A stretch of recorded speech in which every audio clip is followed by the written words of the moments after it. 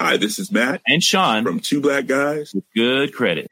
From a local business to a global corporation. Partnering with Bank of America gives your operation access to exclusive digital tools, award-winning insights, and business solutions so powerful you'll make every move matter. Visit bankofamerica.com/banking for business to learn more.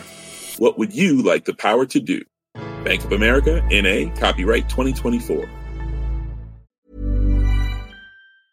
My business used to be weighed down by the complexities of in-person payments. Then, Stripe Tap to Pay on iPhone came along and changed everything. With Stripe, I streamlined my payment process effortlessly. No more juggling different methods. Just a simple tap on my iPhone and transactions are complete. What's truly remarkable is how Stripe caters to all my customers' preferences. Whether they're using cards, Apple Pay, or other digital wallets, Stripe ensures a smooth checkout experience every time. Setting up Stripe was a breeze, taking just minutes to get up and running. From local markets to global retailers, Stripe helped me expand my reach and grow my business with ease. To learn how Tap to Pay on iPhone and Stripe can help grow your revenue and reach, visit stripe.com/tapiphone.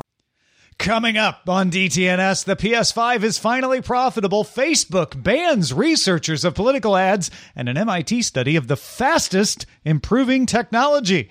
DTNS starts now. This is the Daily Tech News for Wednesday, August 4th, 2021 in Los Angeles. I'm Tom Merritt. And from Studio Redwood, I'm Sarah Lane. In Salt Lake City, I'm Scott Johnson. And I'm Roger Chang, the show's producer. We were just discussing having Bluetooth in your tooth and bone-conducting audio and all of the wonderful things that would happen from them and why Scott Johnson is worried about firmware updates. If you want that wider conversation, get our expanded show, Good Day Internet. Become a member at patreon.com/DTNS. That is where you can join our top patrons like Paul Thiessen, Ali Sanjabi, and Andrew Bradley. All right, let's start off with a few tech things you should know. NBC Universal's Fandango acquired the on-demand video streaming service Vudu from Walmart last year for $100 million. Now, Fandango will merge its Fandango Now streaming platform with Vudu, but it will keep the Vudu name going forward. This Vudu service will offer 200,000 new release and catalog TV and movie titles to rent or buy, as well as thousands of free-to-stream titles. Vudu will also take Fandango Now's place as the official movie store on the Roku platform. And my wife is an employee of Fandango and doesn't know anything about this, so don't ask her. According to a company message to Apple retail employees seen by Bloomberg, Apple will launch a Buy Now, Pay Later program along with Affirm Holdings in Canada. The program will debut later in August for online and in-store purchases, available over 12 or 24 months. Microsoft paused its 2-month free trial offers of its new Windows 365 Cloud PC service, citing the need to boost server capacity to meet significant demand. Where have you heard this story before? Customers can sign up to be notified when free trials are available again, and all tiers of Windows 365 are still available for paid subscribers. WhatsApp rolled out View Once messages, which automatically delete photos and videos after they are viewed and dismissed. You know, like Snapchat. Senders will see a message as opened in chat once it has been viewed by the recipient. The information sources say that WhatsApp owner Facebook is hiring AI researchers specializing in homomorphic encryption in the hopes of building the ability to analyze the content of encrypted data without having to decrypt it. Such an approach could open the door to eventually targeting ads based on encrypted messages. In a response to the report, Facebook told the information it's too early for us to consider homomorphic encryption for WhatsApp at this time. But if you'd like to know more about that kind of encryption, check out the homomorphic encryption episode of Know a Little More at knowalittlemore.com. All right, let's talk about Sony. Let's do it. So Sony beat expectations with operating profit of $2.6 billion and a 9% increase in net income. The music segment saw profits almost double with strengthening streaming and physical media sales. Operating income from Sony Pictures fell $20 million to $232 million, with the lack of theatrical releases lowering home entertainment revenue.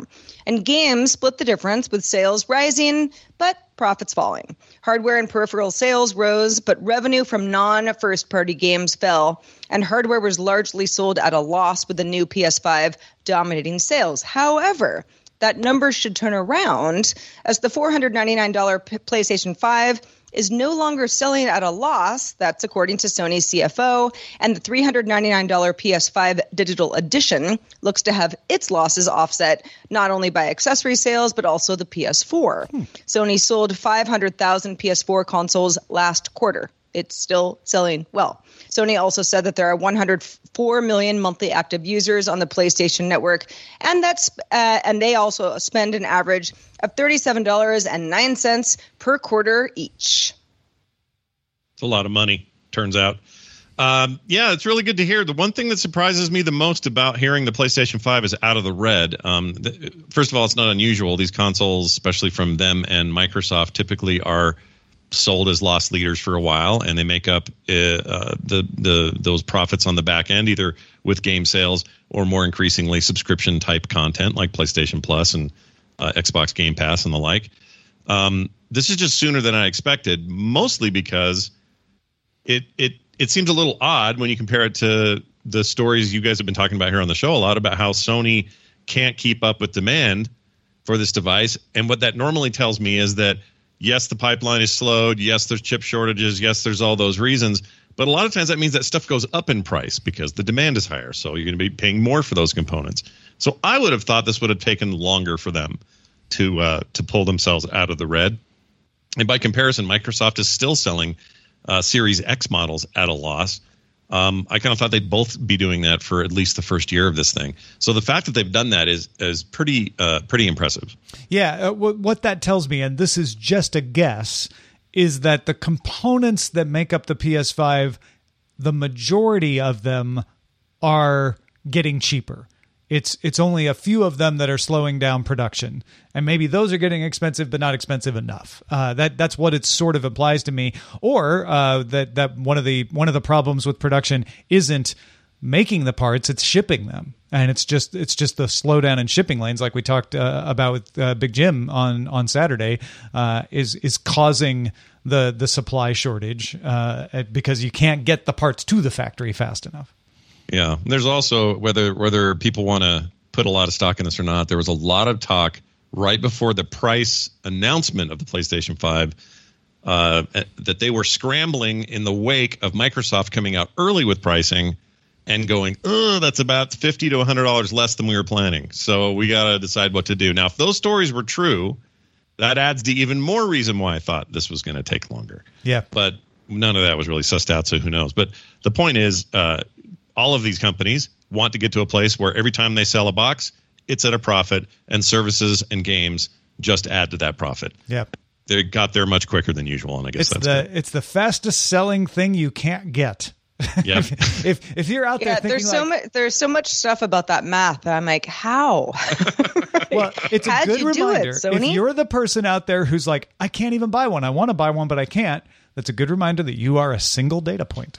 And there are lots of people who did get them, apparently. Yeah, good point. Scientists at MIT analyzed the U.S. patent system in an attempt to determine which technology is improving the fastest, which are improving the slowest, and which just have the most work being done on them, but maybe not improving all that fast.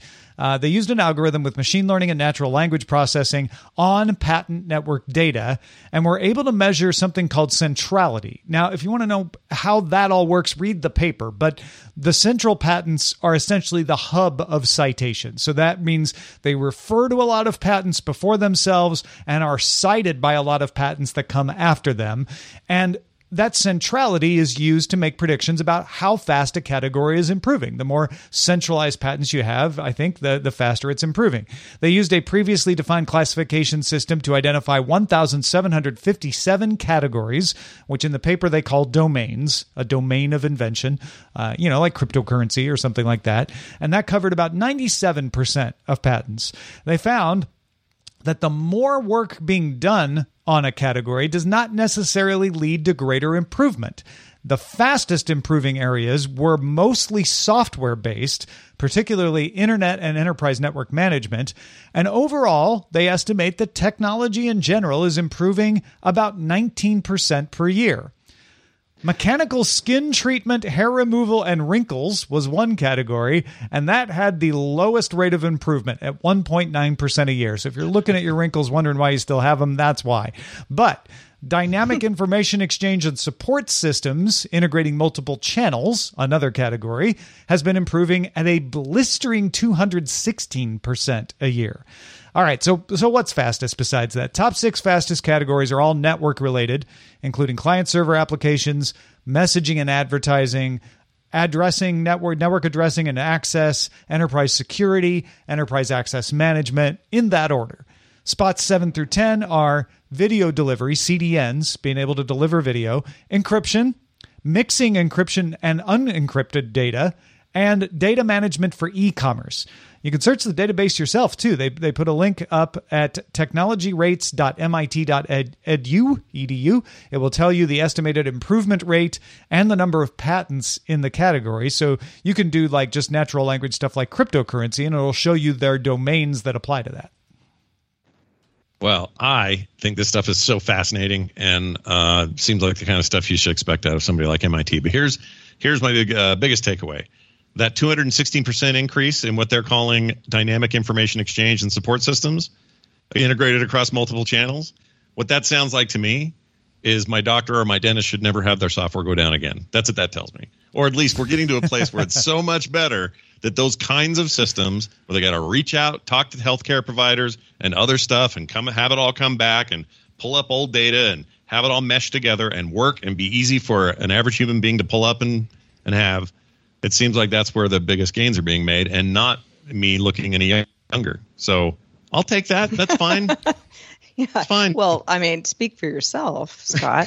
I actually found the idea of a central patent being this was really eye-opening for me, because you hear all the time, oh, a company has been granted a patent or has applied for this patent. And you think, okay, well, they're going to corner the market on all of this. And many patents are only part of all sorts of other technology that's being developed that also has its own patents, but are related patent-wise. And there may have been patents in the past, and then yours, and then patents in the future. And it's all part of a certain category that then you look at collectively and say, oh, there's some movement going on in this aspect of technology.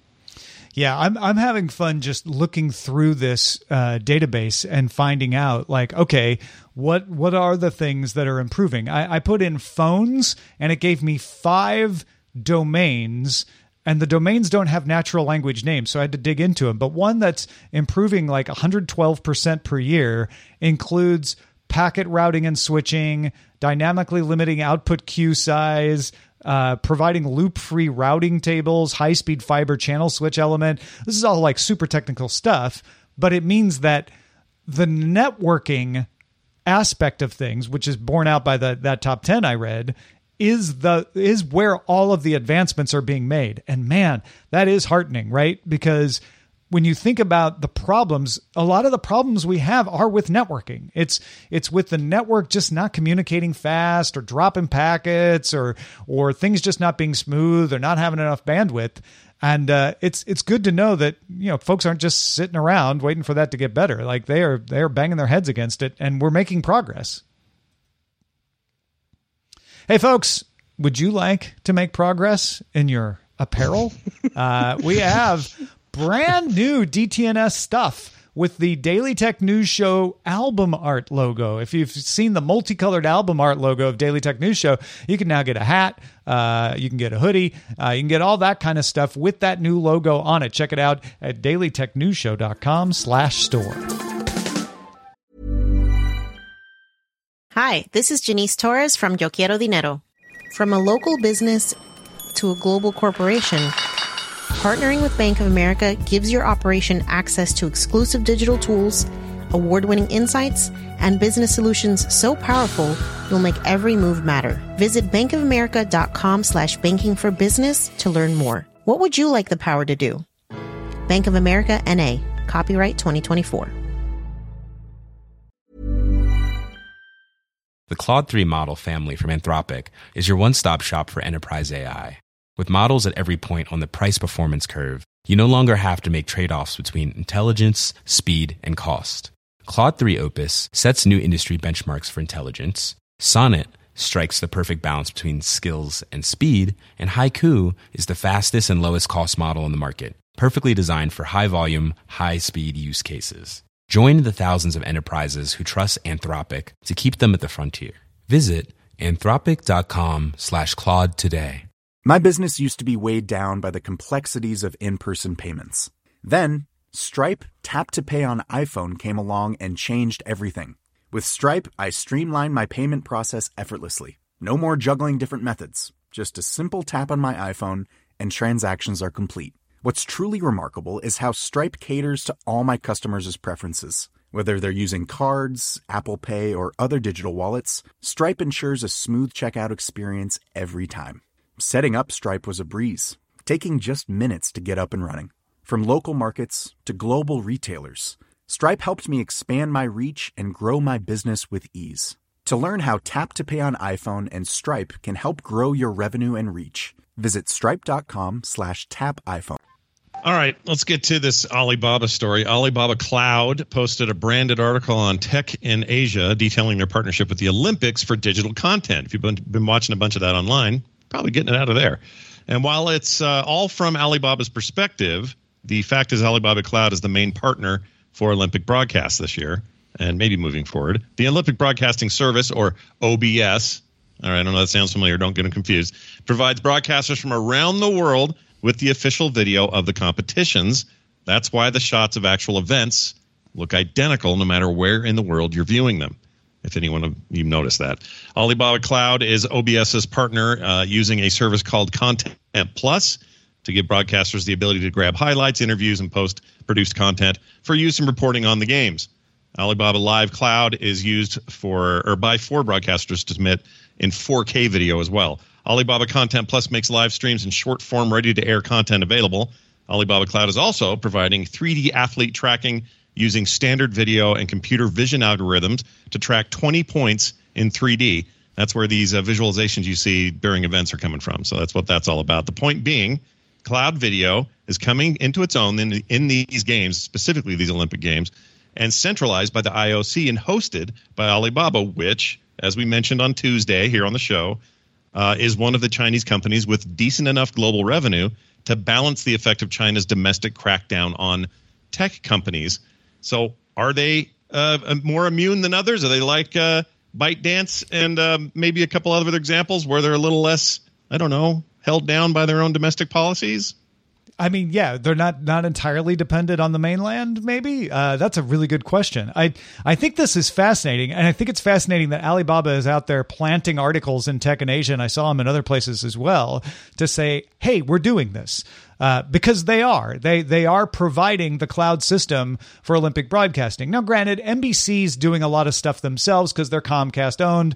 And so they're able to just say, you know what, we'll just take the feed directly from OBS and we'll stream it out. They may not be using Alibaba Cloud. I couldn't find confirmation about that. But enough are, in fact, 4 broadcasters even using it to transmit their own 4K video, that this implies that Alibaba Cloud is reliable enough to provide service worldwide. And I think a lot of broadcasters that aren't even official Olympic broadcasters are using this to get the clips, right? To get the highlights to put on the news, et cetera. So I think this is really fascinating because it does imply that Alibaba might be too big for China to affect as badly as they are some of the more domestic companies, at least platform companies. I do like, there's something about consistency that I like about this. I was reading through the article and my big takeaway was the reason everybody's getting the same clips is because they're pulling from the same source. Right. And just my brain goes into kind of production mode and I think to myself, well, if it were me, I would love this because that means I get to pick and choose from stuff that is, you know, on the ground, there at the event, getting the shots I want. And I'm not going to be using something that somebody else doesn't either have access to or they don't have access to something better than I do. Yeah, right. Like there is something nice about that standardization. There are downsides to that.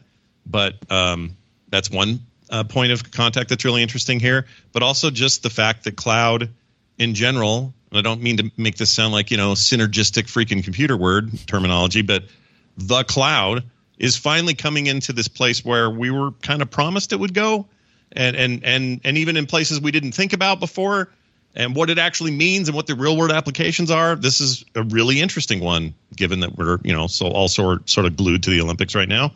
So it's fun to see it get to this point. Yeah, and it's also a reminder too that it's worldwide. Go ahead, Tom. Right? It's not. All I want to say is it's not just AWS and Google and Microsoft Azure out there. Right. Yeah. Go ahead. Good point.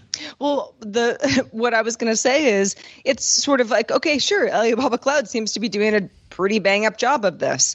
Is there going to be backlash against the company for this or that would affect something like this 4 years from now at the next Olympics? Maybe. Hard to say.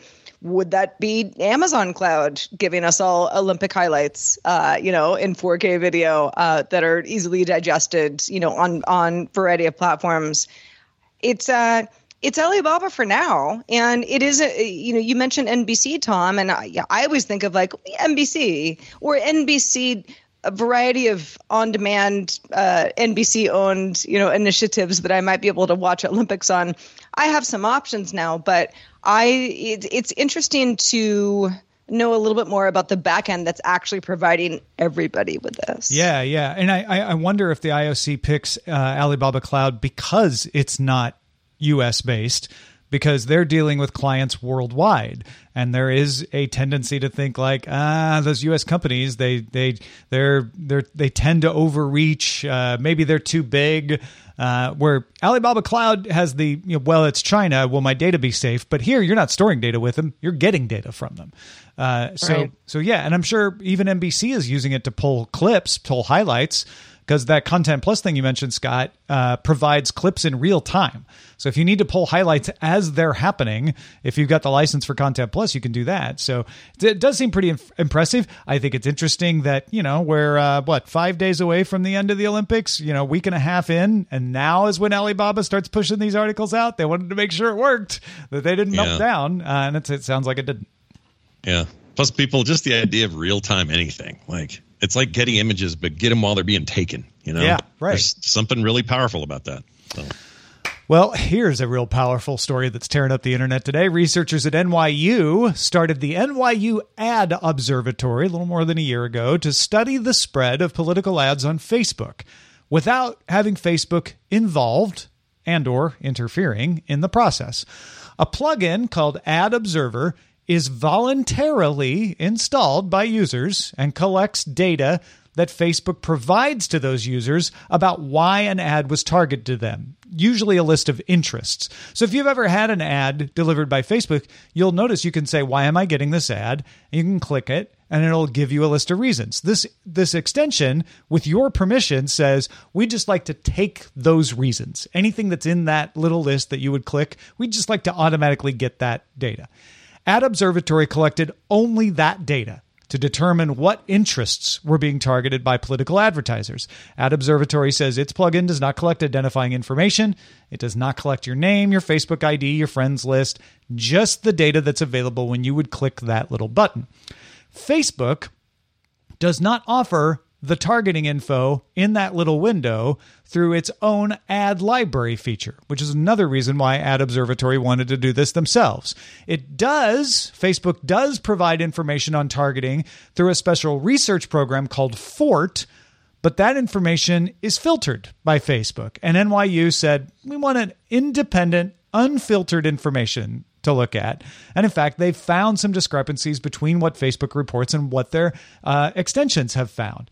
Facebook says it tried for more than a year to convince NYU Ad Observatory to use FORT, and that if it didn't, it would be in violation of Facebook's terms of service.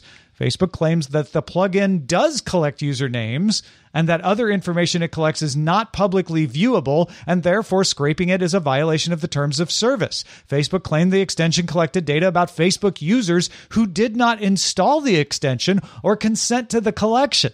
And that is true. Advertisers are users of Facebook and did not consent to the collection of their publicly available advertising information. and that little box you check is not publicly available. So technically, it is a violation of the terms of service. Facebook has now, and here's the news today, disabled the accounts, apps, pages, and platforms associated with the NYU's Ad Observatory project and its operators. So not just the project, but also the personal accounts of the people involved with the project. And that has caused the internet to blow up a little bit. Yeah, no kidding.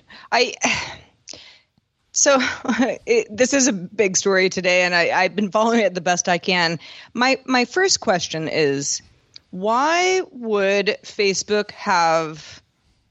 Why did the company say, yeah, sure, NYU Ad Observatory, you can go ahead and do this. We're okay with this, and then later say, well, hold on a second. They never did. You're not doing what?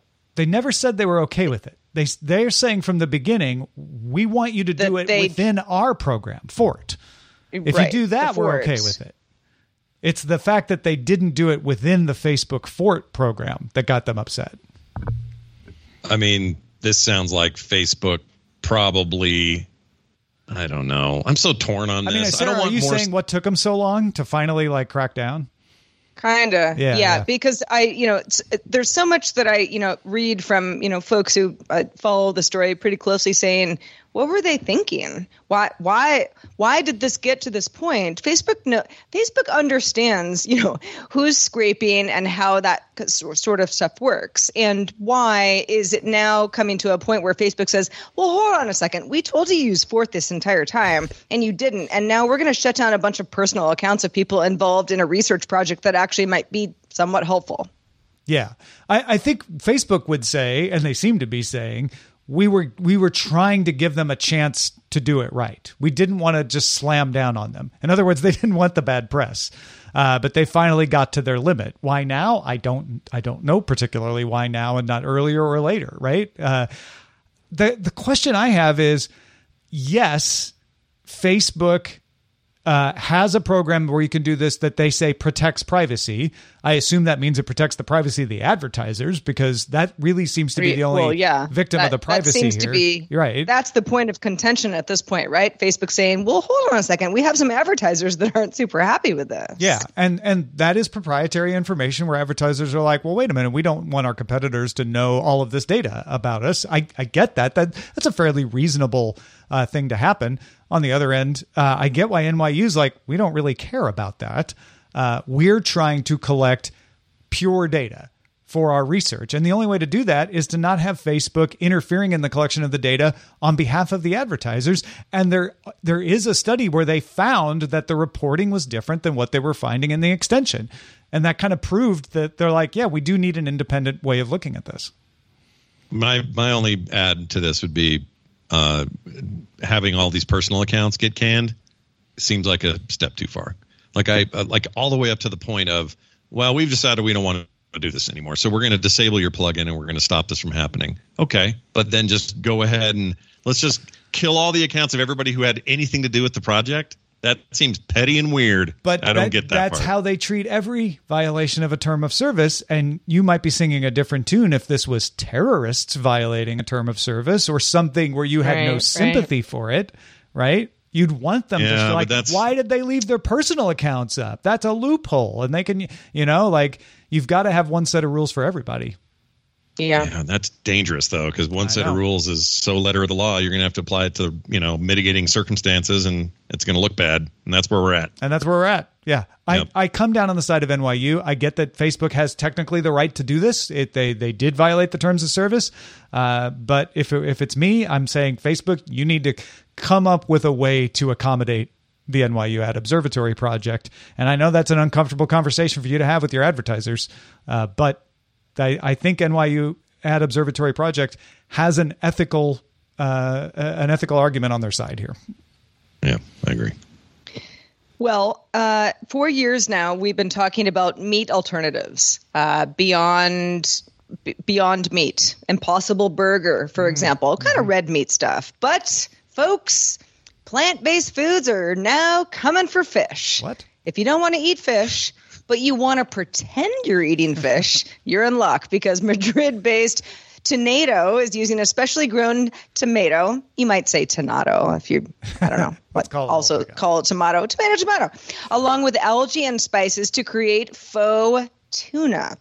They're not the only company doing this, though. France's Otanella sells plant-based smoked salmon that's actually made from algae and pea protein, which is funny because that's my favorite milk, also made from pea protein. Pea is the best. Pea is the absolute best.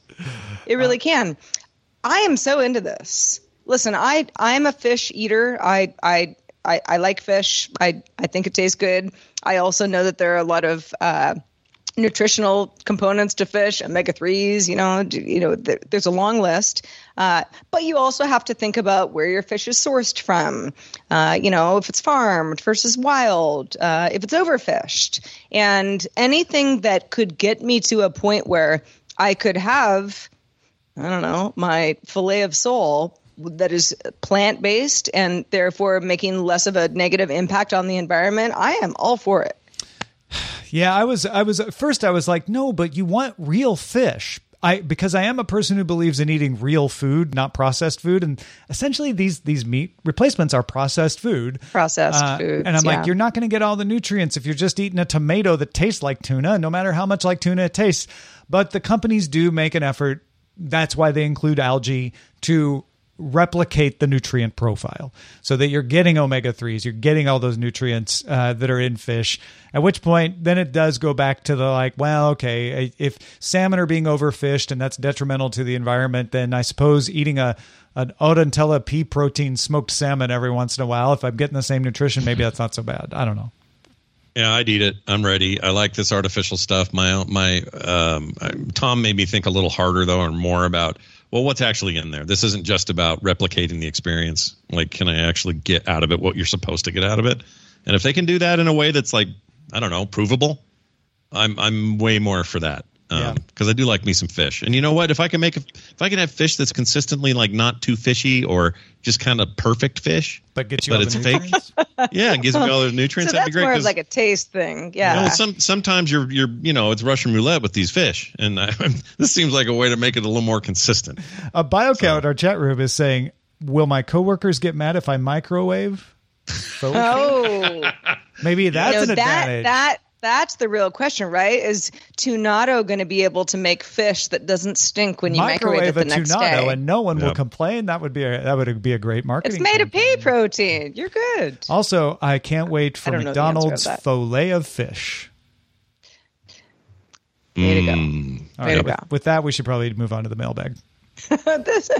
This one comes from Ian. This is actually a question that Ian had related to a saying that we had some updated Waze voices, meaning our voices that you can actually install on Waze if you would like us to give you directions. Ian says, I drive home listening to DTNS and I have DTNS interrupt DTNS to give me traffic updates. How meta. Where can you get the updated Waze voices?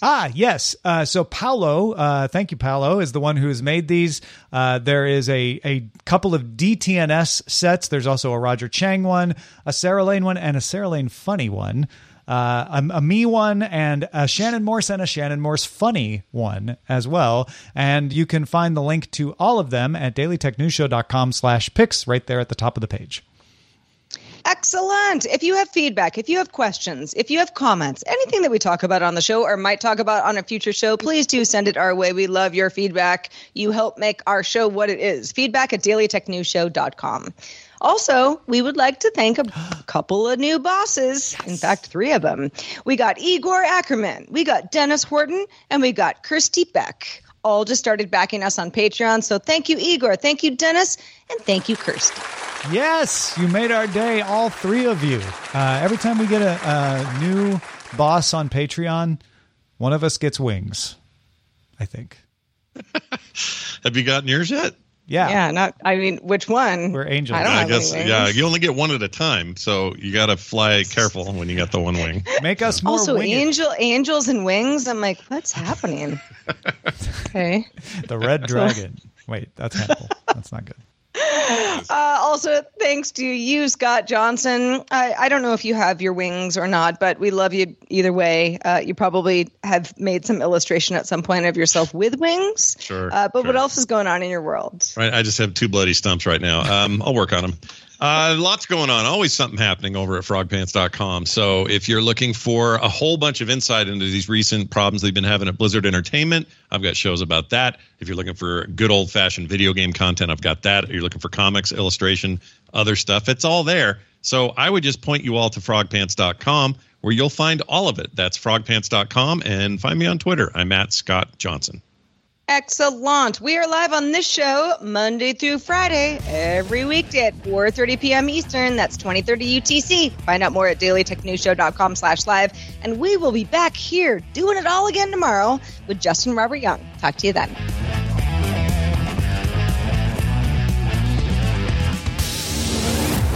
This show is part of the Frog Pants Network. Get more at frogpants.com. Hopes you have enjoyed this program.